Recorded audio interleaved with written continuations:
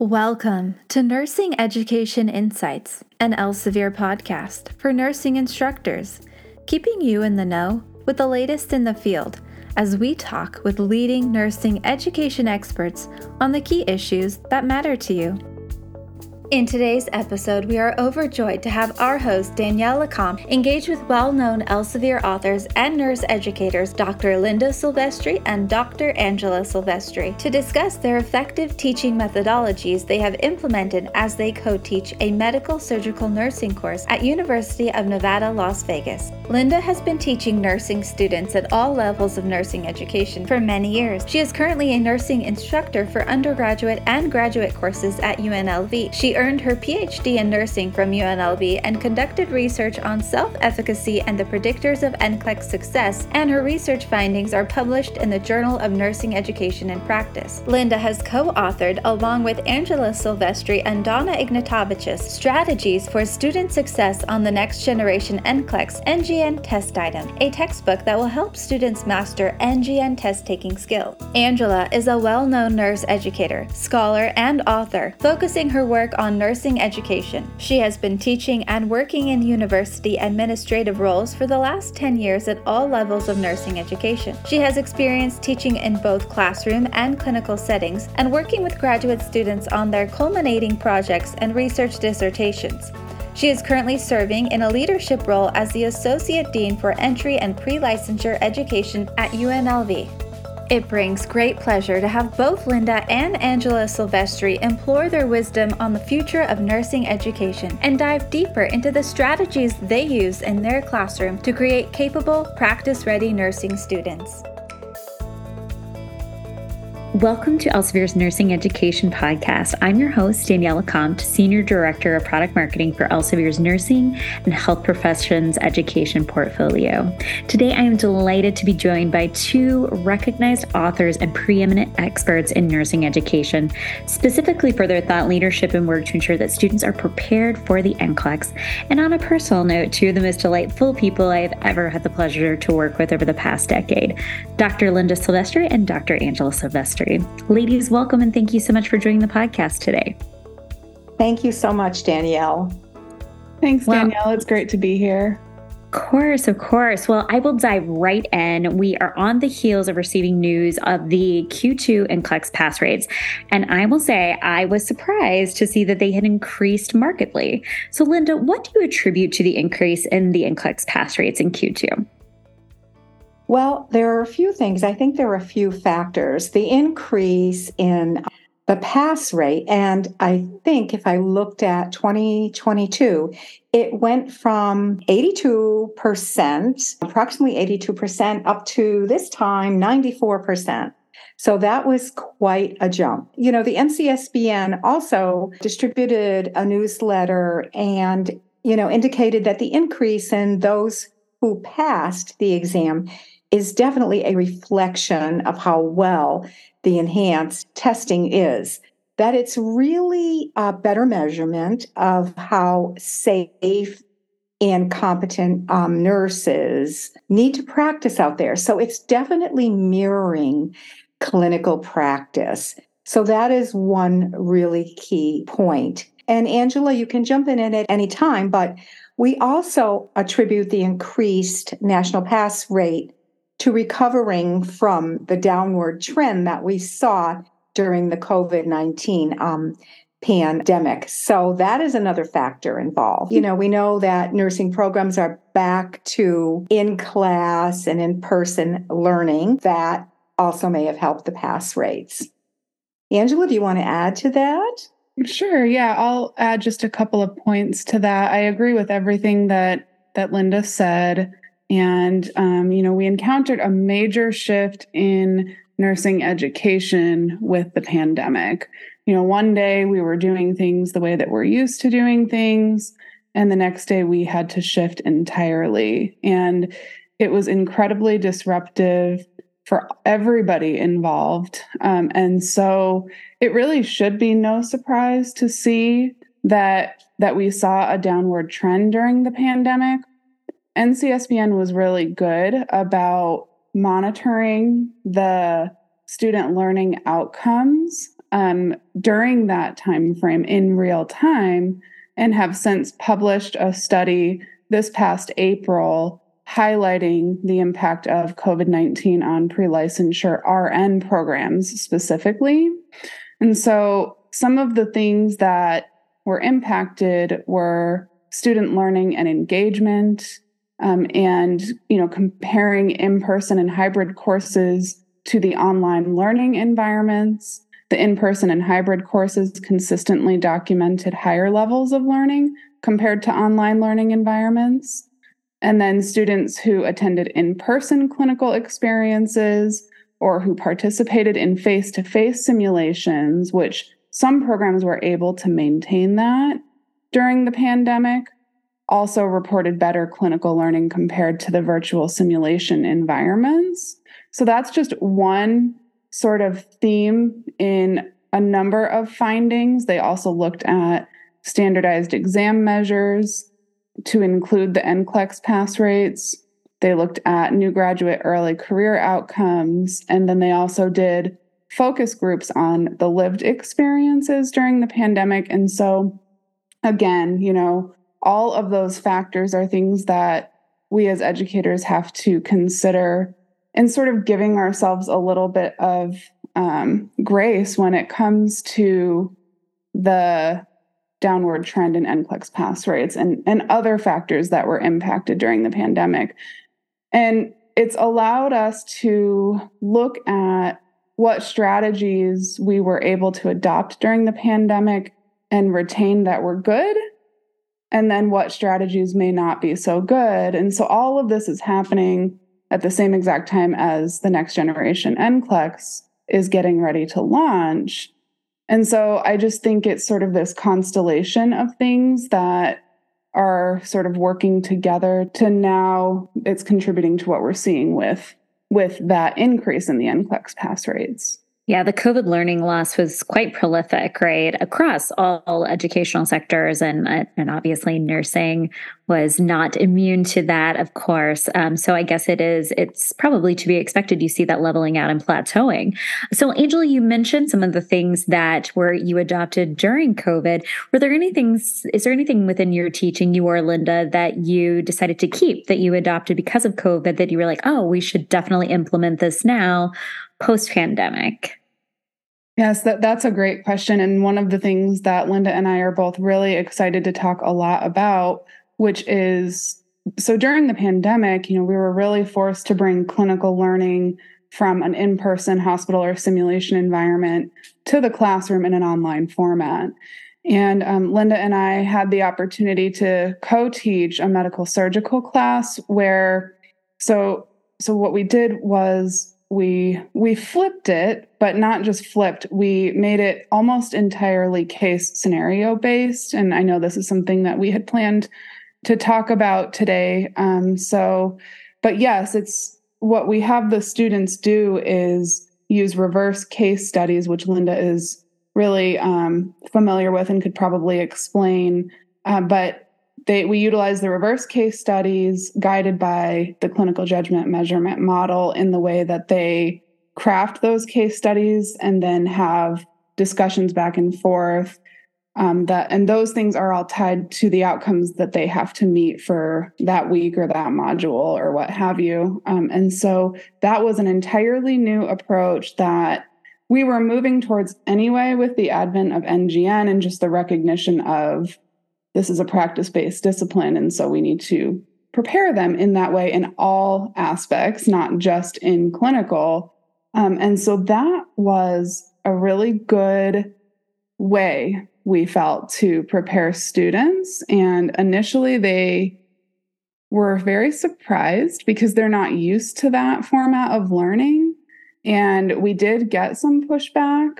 But since then, it's been a few months since they've been in our class, and they've been in other classes since then. And we've heard from many of them that we wish everybody did this. And now, after some time and kind of seeing how this translates to the role of the nurse, they were really appreciative of that format. That's excellent. So, Linda, tell me a little bit more about these reverse case studies and how you introduced them, and tactically how some of our educators could potentially leverage these in their teaching. Oh, absolutely. I'd be happy to share what we've done with those reverse case studies. So in our medical surgical nursing course that Angela and I co-taught, we used actually a scrambled classroom approach where we would provide a little lecturette and then an activity and that sort of thing. And the activity there are a few activities we can share with you today, but the reverse case study activity, what we did was based on the content of the week. So, for example, if it was neurological content area, we split our class into 5 groups because that was based on the number of students in our class, which I think was 30. And so we broke them up into groups, and we provided each group with a different scenario, very limited information. And the information was related to neurological. So they would have a few sentences. For example, the patient or the client was in a motor vehicle accident and sustained a cervical injury or a spinal cord injury or whatever. And then we had them with that limited information, we might give the age, develop a case study based on the entire holistic care of that client with that cervical injury or spinal cord injury. And what we did was we incorporated all 6 of the cognitive skills of the clinical judgment measurement model. We developed a guideline for the students to follow based on those 6 cognitive skills and directed them as to what they needed to do with each of the skills.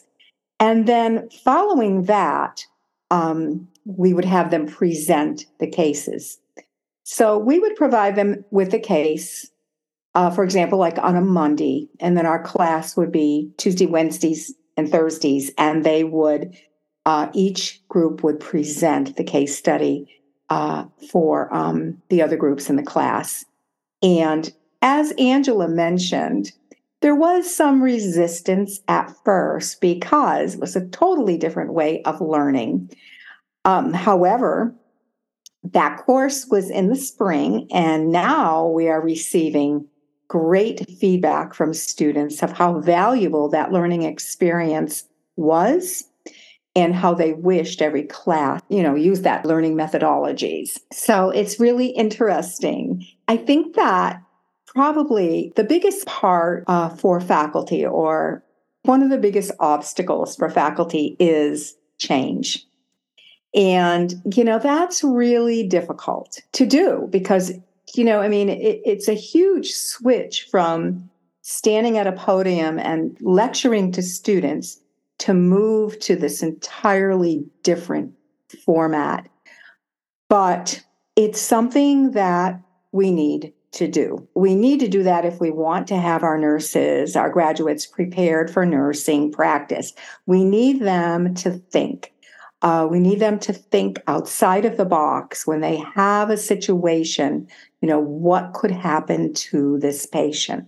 So they have to look way beyond what they're just seeing with a couple of sentences for the reverse case study. And, it proved to be very valuable for students. I love to hear how you've been incorporating these innovative methodologies. And you're right, change is hard, but very important, particularly as you're moving the profession along. So what are some other actionable strategies or innovative methodologies that you both have been incorporating into the classroom in order to prepare students, not just for the next generation, the NCLEX, but then also for actual clinical practice?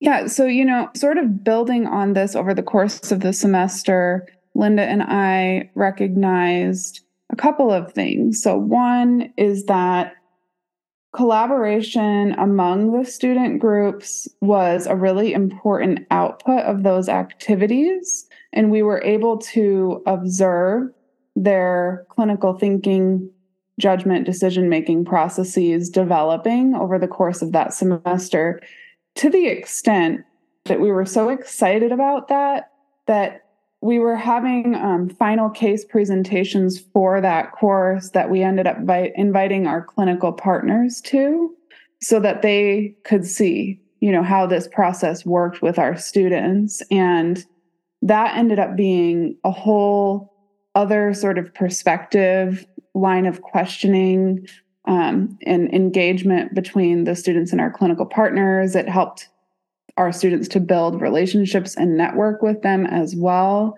So, and we were just really proud of what it is that they were doing, given the point in the program that they were at, and just what their abilities were.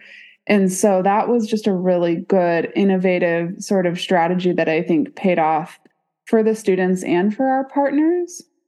And then the other thing that we began to recognize as well was, as educators, we need to strike more of a balance in terms of the strategies that we use for teaching and for assessment of learning.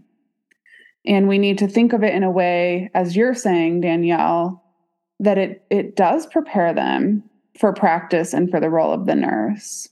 And so one of the things that we ended up doing was we started to use collaborative testing as a learning and assessment strategy. And we balanced it with having a certain number of exams being independent exams, knowing that, when they take standardized exams and their licensure exam, that would be an independent activity. But then the other portion of the exams for that course were collaborative. And so we had to set very clear ground rules for the students. The students had to develop their own sort of group process and expectations of how they were going to collaborate during the exam. Students were informed that they choose the answer that they want to choose, taking into consideration what they want to, basically. But so Linda and I would be proctoring the groups, and we would go into the groups and we would observe that discussion about the exam question. And again, it was very similar to the case studies, where they were just really, really engaged and really at a whole nother level of thinking and analysis, and really critically thinking about the scenario that was presented on the exam question. So collaborative testing was an approach that, somewhat controversial among our team of faculty here, but there is evidence to support its use in nursing education, and definitely some drawbacks, but definitely more benefits than not with that approach. So there was that. Plus, we also incorporated next generation NCLEX items on the exams as well, which, is really important at this juncture for any nurse educator to be doing. Angela, that was great. That was a great description. And I'll just add that, the collaborative testing really provides the student the opportunity to learn from each other. And, it helps the students to collaborate and think about more than just one aspect of the situation. So it kind of gets them out of that one track train of thought. And when, we think about collaborative testing, and when we think about the clinical situation, and when the graduate is out there practicing, they're collaborating with other professionals with all aspects of patient care. So, it's really an important piece of it all, as it mirrors clinical practice to some extent. Did students like the collaborative testing? Yes, they did. Did we see grades go up as a result of the collaborative testing? Yes, we did. which we would expect. But as Angela mentioned, even though they collaborated about that particular question and the patient and the scenario, they still were allowed to select their own answer on the exam. They did not have to agree with what others were thinking. So they had that, independence with selecting answers and test taking. I love that you saw not only that students, it was resonant with them, but also that you saw effectiveness with scores going up, which is really crucial. And it actually reminds me of a debrief situation after a clinical experience or when you're in the lab. So that makes a lot of sense that they would have those key core learnings from each other as they're discussing these scenarios. So I love this collaborative testing approach. All right. So let's shift a little bit to any additional or best advice, I guess I would say, for instructors that are maybe daunted when they're thinking about leveraging these new teaching strategies. What is some advice that you would give them when they're thinking, oh, I'd love to do this, but I don't know where to start? What is the best advice for those instructors that you might give to them? Well, there are a lot of things. There's a lot of things that, faculty can think about. And again, the changes that faculty, could consider making are difficult to change. We want to get up there in front of the podium. I mean, when I first started teaching, that's what it was all about. Get behind the podium, teach the students, they take all their notes, maybe provide them with PowerPoints as time moved on. I don't want to give away how long I've been teaching, but, and I've mentioned this before, I got very excited when we were able to use overhead projectors to teach in a classroom. And then when we had computers and could project, that was really great.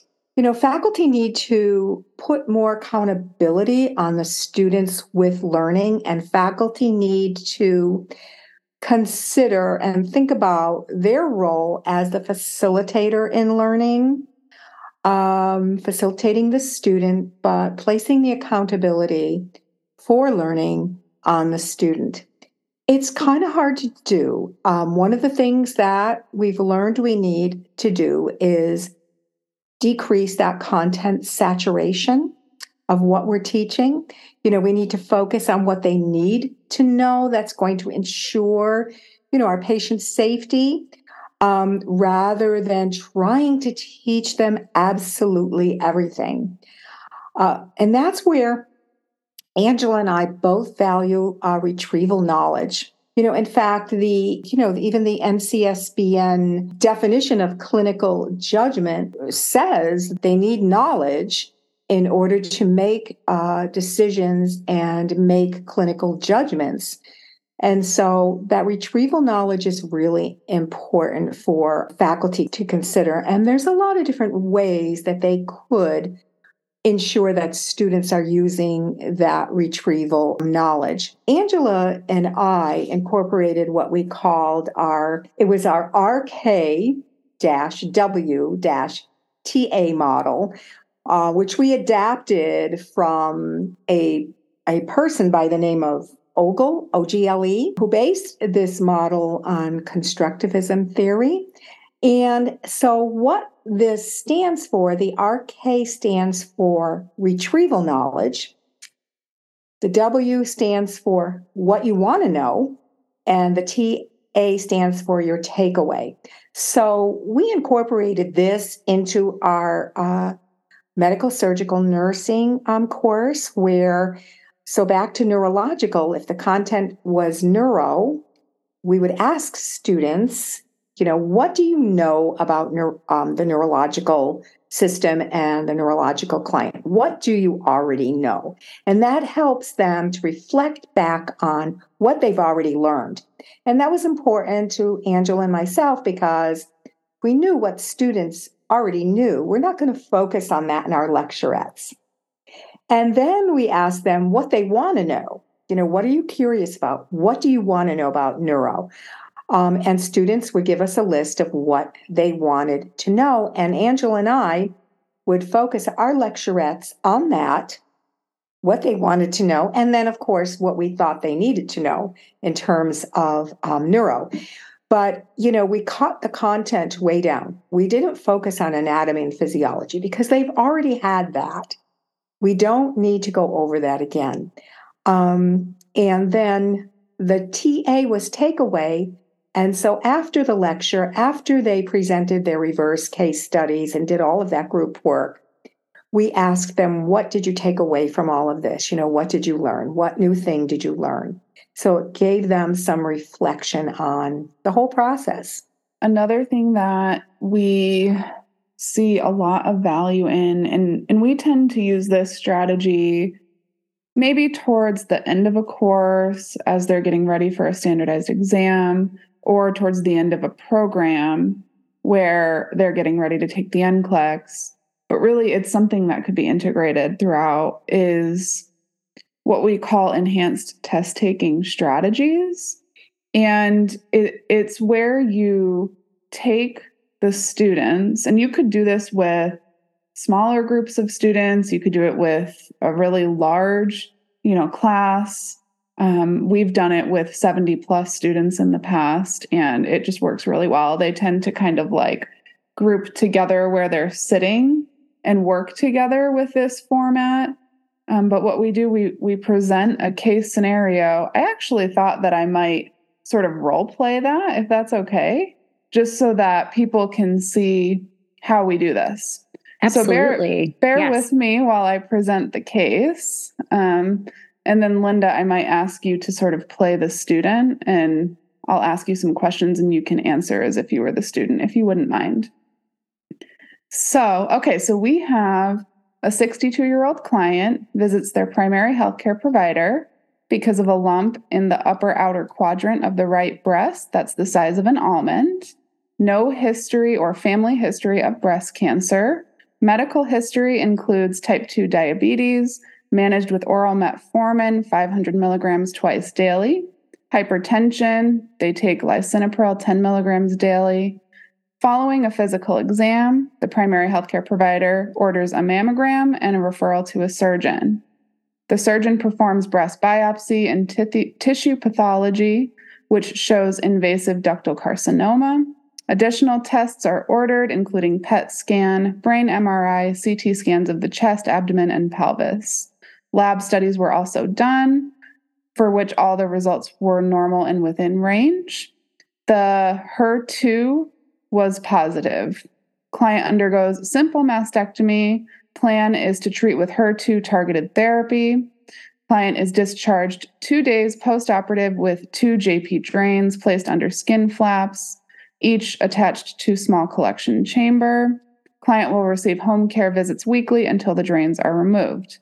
So now they're at home, they're having their first home care visit, and the assessment reveals temperature 99.4 degrees Fahrenheit, heart rate 76, respiration 16, blood pressure 130/70, O2 sat 96%, finger stick blood sugar 198.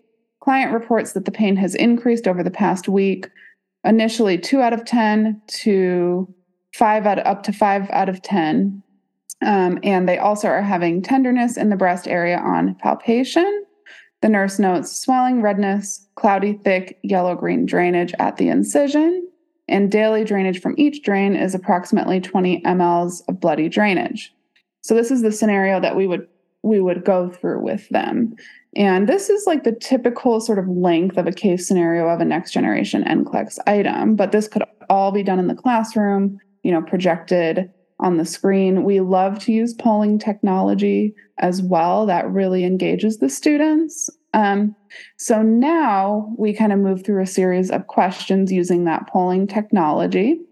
So, and the other thing that I want faculty to sort of recognize is, and Dr. Patricia Benner would be very happy about this, is the fact that this is evolving over time, right? And there's lots of context to this scenario. It's not basic. It has a lot of information for them to sift through.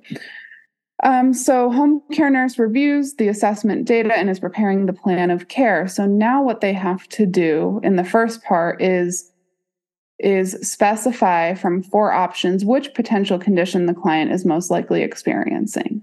Okay, and they've got 4 options: cording, infection, lymphedema, and tissue necrosis. So this is where they would sort of collaborate and discuss amongst themselves. They'd pick an option using the polling technology. So Linda, I'm going to ask you to throw out an answer: cording, infection, lymphedema, or tissue necrosis. I would say infection. Okay.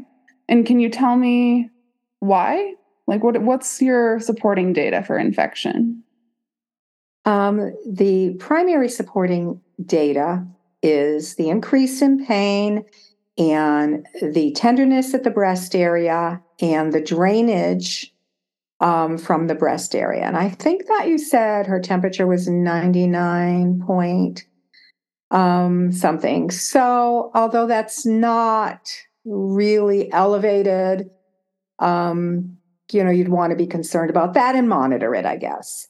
But those would be the primary things that I would think about in terms, of infection. And I think that there is no data in that case that I recall that had to do with any cording or any lymphedema. And then the other option what was the other option? We had cording, infection, lymphedema, and tissue necrosis. Correct. In the tissue necrosis, there's no data that indicates that there is any tissue necrosis. So, looking at all of the data in the clinical scenario and considering what the data means is really important. And if you look at what's normal and what's abnormal, that will help to get that student to the correct answer also.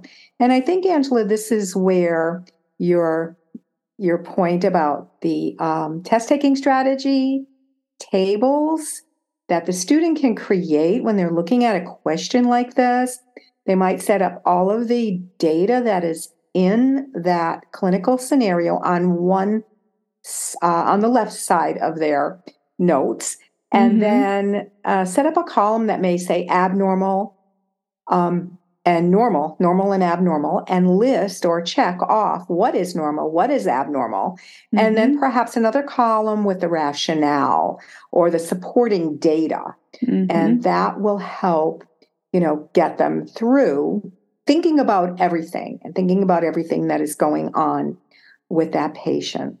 Yes, exactly. So setting it up in the way that Linda described, we often will recommend, get your whiteboards out and put all of your options, which in this case, we're asking about the potential condition, right? So this is hitting on recognize and analyze cues, and list them all on the left side. And then, and this is where you can get creative. You can do it in a number of different ways, but for sure you would want to have the supporting data from the case listed on the right side. And then we have lots of opportunity to sort of cording. What is cording? Let's talk about what that is. Okay, does anybody know what it is? Yes, no. Okay, nobody knows. This is axillary web syndrome. It can occur in clients after axillary surgery. In this condition, you can have a tight, uncomfortable cord-like structure, so on and so forth. And so that just really, and so then we go back to that case data, which is up on the screen for them. Is there anything in this case that would support cording? No. Okay, so we're going to leave that where it is, and we're going to go through the rest of the options in that fashion, right? So, and this case actually has 3 parts to it. So what's the potential condition? What 2 nursing actions would you take? And what 2 parameters would you monitor?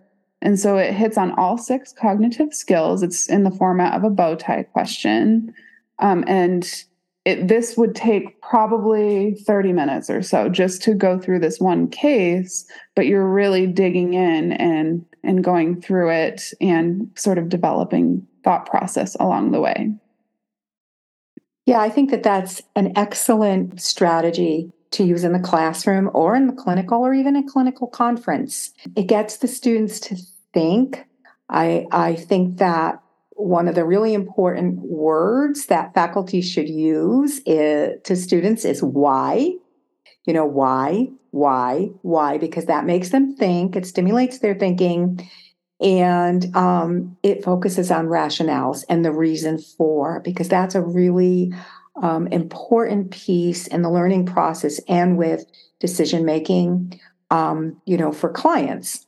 So that's a really important piece also.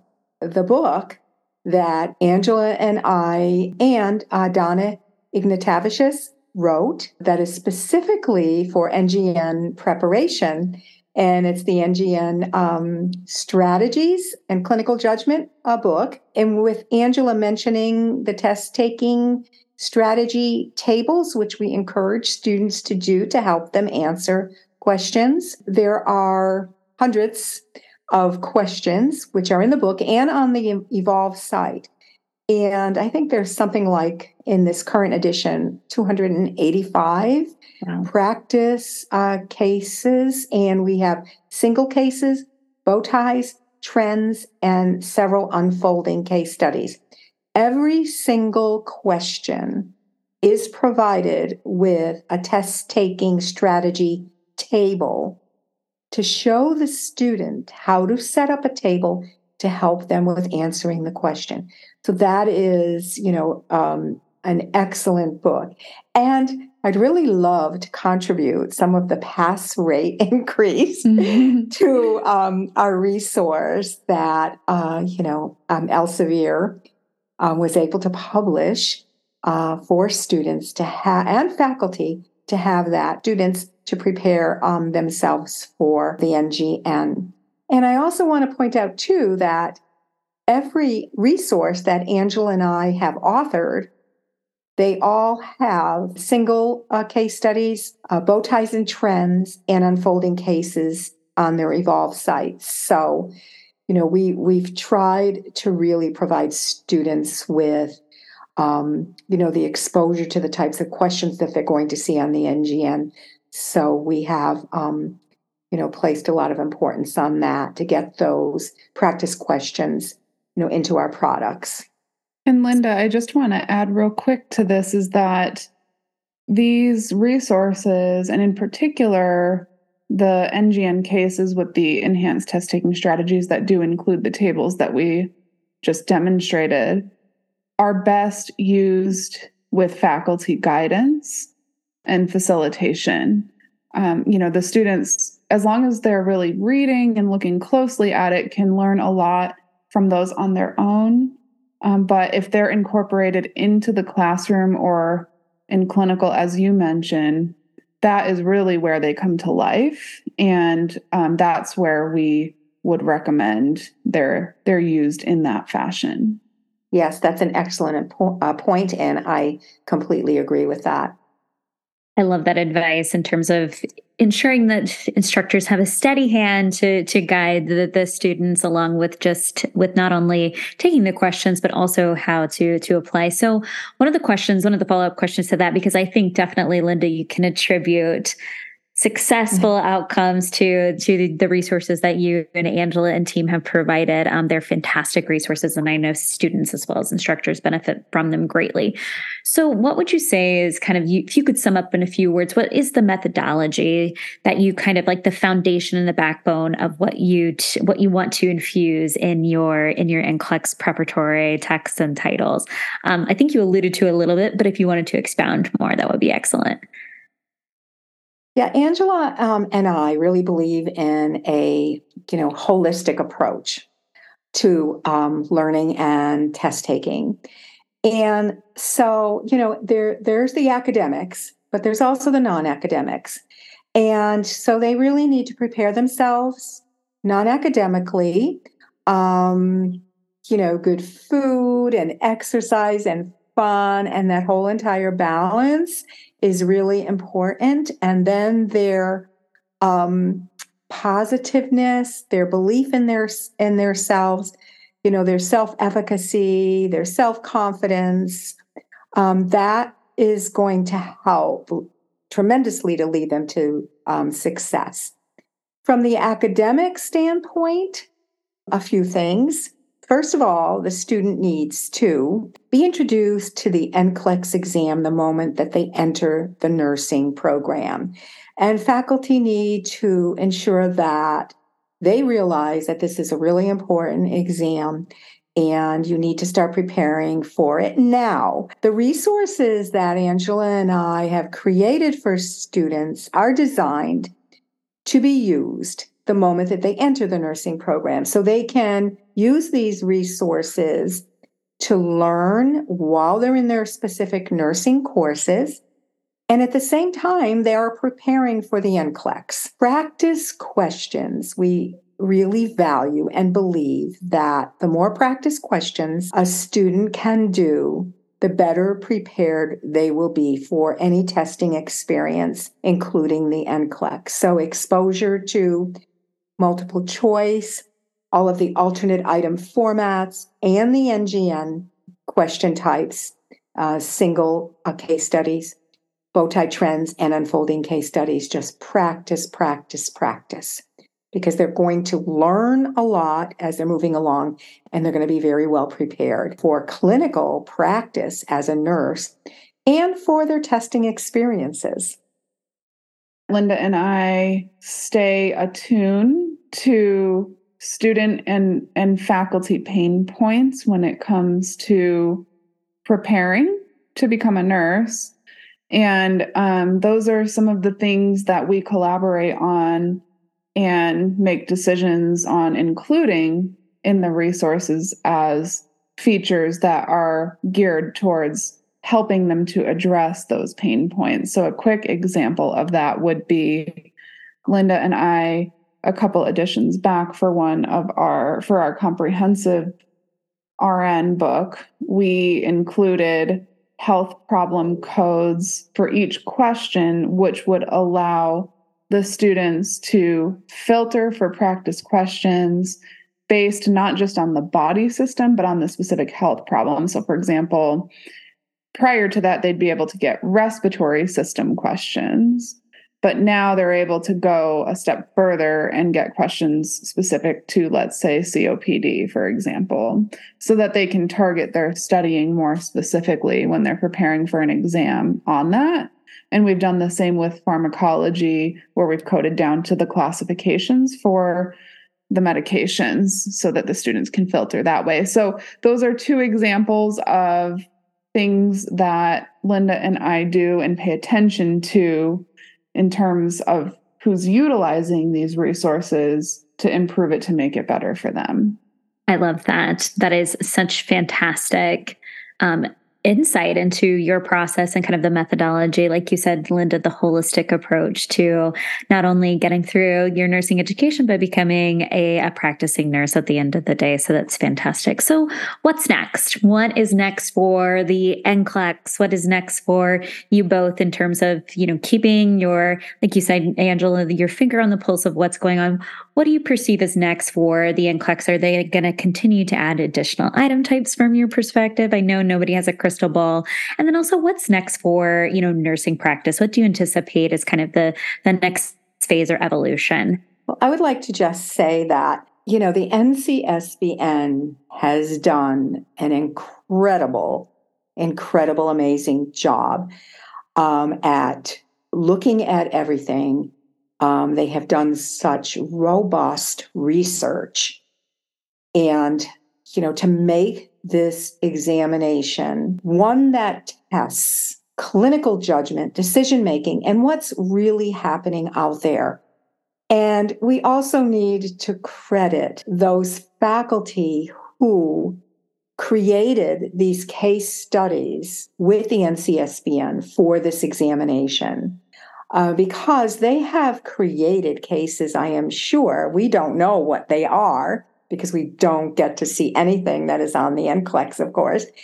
But they, I am certain, have created cases that mirror clinical practice, that are situations that we see out there, common situations, things that we commonly encounter, decisions that we need to make, clinical judgments that we need to make. And, we have limited feedback from students who have taken the NGN, but we do have some feedback. And what we have been told is that they really liked these questions. They were challenging. They made them think critically. And there were situations that they've seen in clinical as a nursing student. So it is real world. So I just wanted to bring all of those points up. As far as what's going to happen next with the NGN, I think based on their research, their follow-up research, finding that these questions are doing what they want them to do, they're going to be adding more questions in that format with case studies. That's what, we are thinking. And we also think that we are going to see more of the alternate item formats, and we'll still see the multiple choice. But I think, and Angela also thinks this, that they will be less and less as time moves on. Yes. So all of that with regard to the NCLEX, I think is likely to happen. I think the success so far on the new format item types suggests that the NCSBN will at least be looking at what might this look like to have these item types make up more of the exam. I think they were starting small to get a sense of how this is going to look. And so I expect they'll continue to monitor this over time and continue to make small changes over time as long as it's going well. And then as far as what we're seeing in the practice environment that will inform the licensure exam and inform nursing curriculum is we are seeing new graduate nurses within that first year of practice going into roles that we typically wouldn't see them going into. And, they're being sought out for positions in management, case management, primary care settings. So these are areas that specialty settings, these are areas we typically would not see new graduate nurses in. And so I would expect that with future practice analyses that we might see some shift in the client needs category percentages based on that. That's fantastic insight, really. And we've heard the same thing from our students anecdotally as well, that they do like these new case types because they are more indicative, right, of what they're going to see in clinical practice. So I think that it's a safe bet to say that we're going to see increases in those. Students like them, and they're obviously a better indicator of, success in practice. So that's really fantastic insight. So just to leave our audience with any final advice from your perspective in terms of helping students prepare for the NCLEX or for clinical practice, is there anything else, Linda, Angela, you would like to leave our audience with today? We've, shared so much with everything we have done. Think that faculty, should consider. I think that, and I'm sure Angela will agree, that they need to, as we mentioned, start with beginning nursing students, get them introduced to the NCLEX, get them introduced to the NCSBN clinical judgment measurement model, get them working on scenarios where they can use the 6 cognitive skills, depending on the level in the course that they are in, and, build from that as they're moving along. Always focus on that retrieval knowledge, get students to pull that in to help them with thinking about everything. One of the points that Angela and I have always made, with our traditional multiple choice questions, we have always trained students to look at what's there and that's it, and not to read into the question. With our NGN questions, this is very different because they have to look at everything. They can't just look at what's in front of them. They need to think about, well, what can happen with this person with this health problem? So they need to look way beyond what is in the question. And that is one of the reasons why we have added these enhanced test-taking strategies, because, they need to look beyond all of that than, just what is in front of them. They need to look, beyond and think about everything in order to make the right decisions and to use those clinical judgment skills. And change. Change is really important. We need to make the changes in the classrooms in terms of our teaching, put more accountability on the student, use a lot of learning activities to get them to think, to challenge them, to get them to think critically and make those decisions. And I like to use pilots, so it seems overwhelming to hear all of the ideas that we have introduced, but we've done this over time, and we like to make a change, sort of pilot it, see how it goes, refine it, improve it for the next time around, and then we move on to the next thing that we're going to change. And so that makes it manageable, makes it worthwhile, makes it meaningful for the students, and makes it a good and effective strategy to use. So just kind of start small, and then once you get your momentum building, you'll feel more comfortable with making those kinds of changes in the classroom. You'll get very excited and motivated by it, I think. So, but, no more putting it off. It's time to move forward and just take little baby steps towards that future. That's really excellent advice. And this whole discussion has been so enlightening. And I know it's going to be so beneficial for our audiences to listen to your expertise, your thought leadership. And I really, really appreciate you both taking some time to chat with us today. It's been a pleasure, as always, talking with Linda and Angela Silvestri. Thanks so much. Oh, you're so welcome. Thank you so much for having us, Danielle. It was great to be here. Absolutely. Yes. Thank you, Danielle. Thank you. Thank you for listening to the Nursing Education Insights podcast. We hope you enjoyed the lively discussion. Stay tuned for the next episode featuring the Osmosis nursing team at Elsevier. For resources related to this episode and more, go to myevolve.us/podcast.